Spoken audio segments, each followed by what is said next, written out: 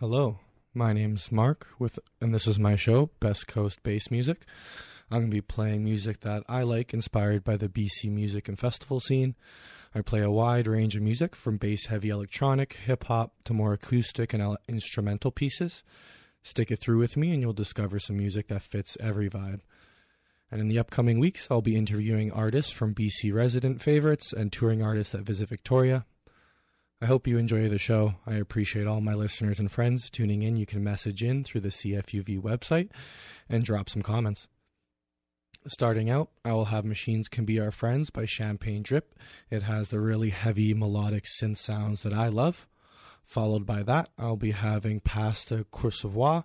I know I butchered that pronunciation. It's some fancy French liquor, but it's by DJ Newmark, a producer, turntablist, and member of the legendary hip-hop group Jurassic 5. He is an OG in the hip-hop production and DJing game, from old-school hip-hop, jazz, and funk infused to the track I'm going to play, which has a very world beats vibe. I hope you enjoy it. I'll be here from 3 to 5 o'clock playing some music, and we'll see how it goes.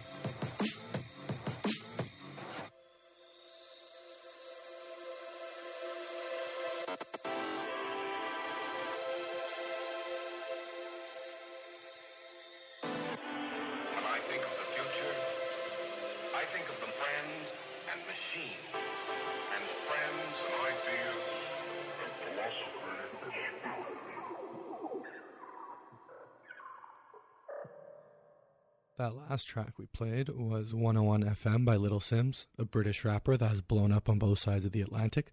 She has support from the likes of Kendrick Lamar, Jay-Z, and Khaled. She stars in the popular Netflix crime show Top Boy, which includes her music in the soundtrack. Up next, we have Arctic Swallow by The Librarian. The Librarian is a queen of electronic music in BC. She is the founder, organizer, and operator of Bass Coast Music Festival. She puts a huge amount of work into organizing Bass Coast and is visible in the quality, love, and attention to detail you feel while you're there. Following that, we have Ale Gates, the Ableton Maestro. He's an Ableton music production wizard, works a lot in sound design. He runs a YouTube channel and a physical school for learning Ableton and other music production software. For all aspiring bedroom producers, he puts out a huge amount of free content so you can learn, and many other artists, huge artists, really respect the amount of depth he goes into Ableton and sound design. So up next, we have Arctic Swallow and Endless by Ill Gates.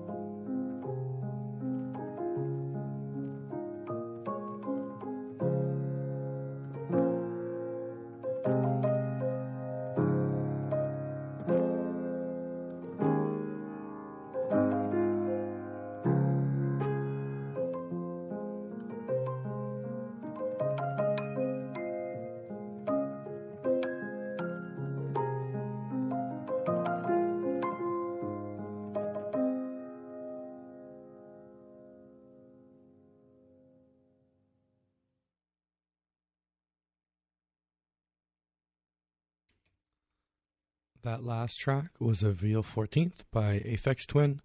It was a bit of a palate cleanser in between all the bass music. Aphex Twin is one of the most influential and celebrated electronic music artists ever. He constantly pushed the limits, and constantly does, of what electronic music is and what electronic equipment can create.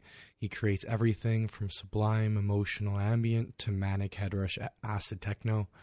Many artists across every genre point to Aphex Twin as an inspiration.